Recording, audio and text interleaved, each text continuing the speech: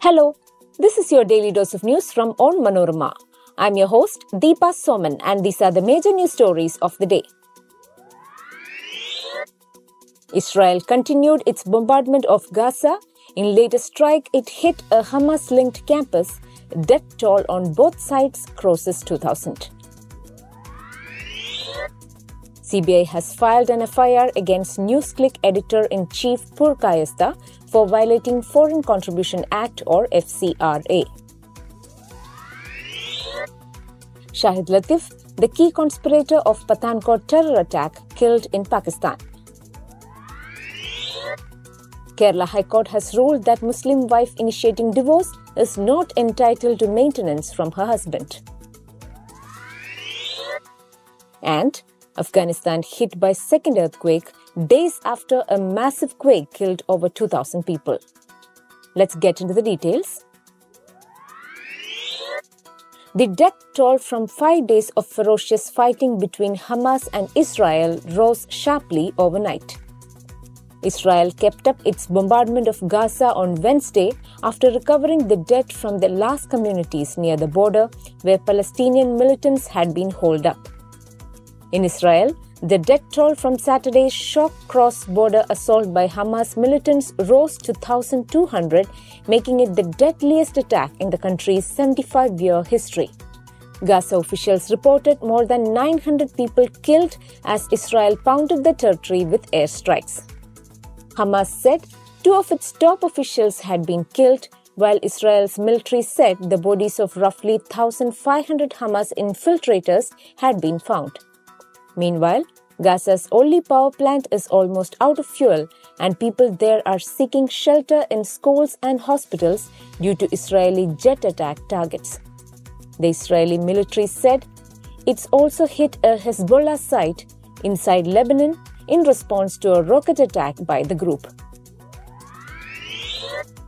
The CBI registered an FIR against NewsClick and its founder Prabir Purkayastha for alleged violation of the Foreign Contribution Regulation Act and carried out searches at the office and residence of the portal's founder on Wednesday, officials said.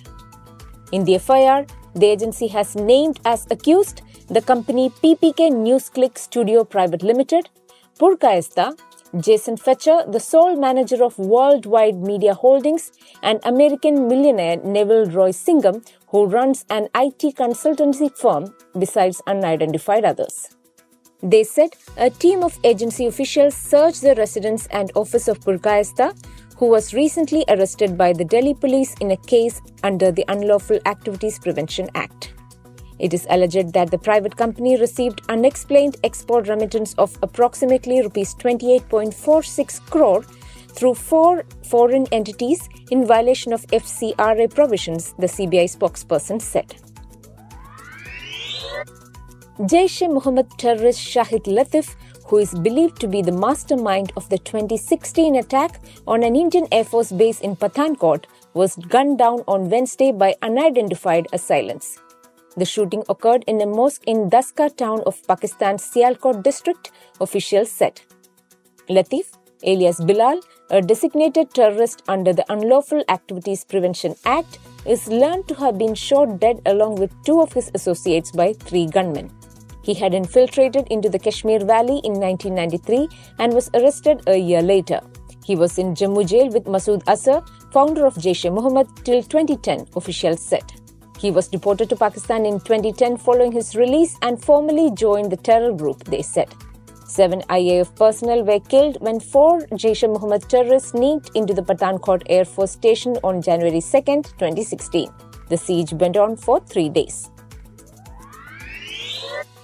The Kerala High Court has ruled that a Muslim woman who divorced her husband through the Khula procedure cannot request maintenance from him after the divorce has taken effect. In the Muslim community, Khula is a divorce with the consent and at the instance of the wife, in which she gives or agrees to give consideration to the husband for her release from the marriage.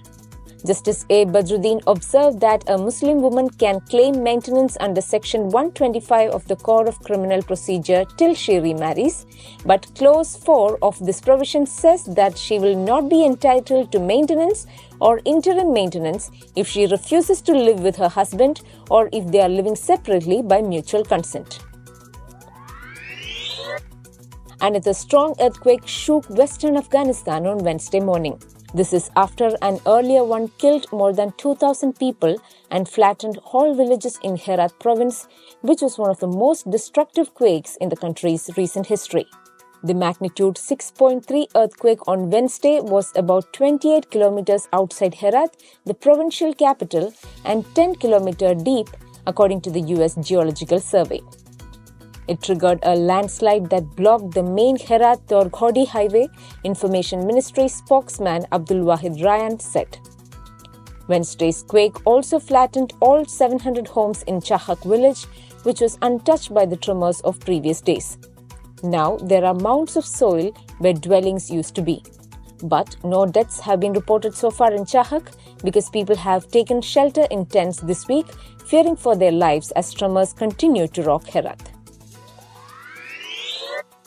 That brings us to the end of this episode. Thanks for listening to Daily News Dose, hosted by me, Deepa Soman. Daily News Dose podcast is produced by Vishnu Muralidharan with technical production by Idea Brew Studios. Follow onmanorama.com for detailed updates of the latest news and be sure to come back tomorrow.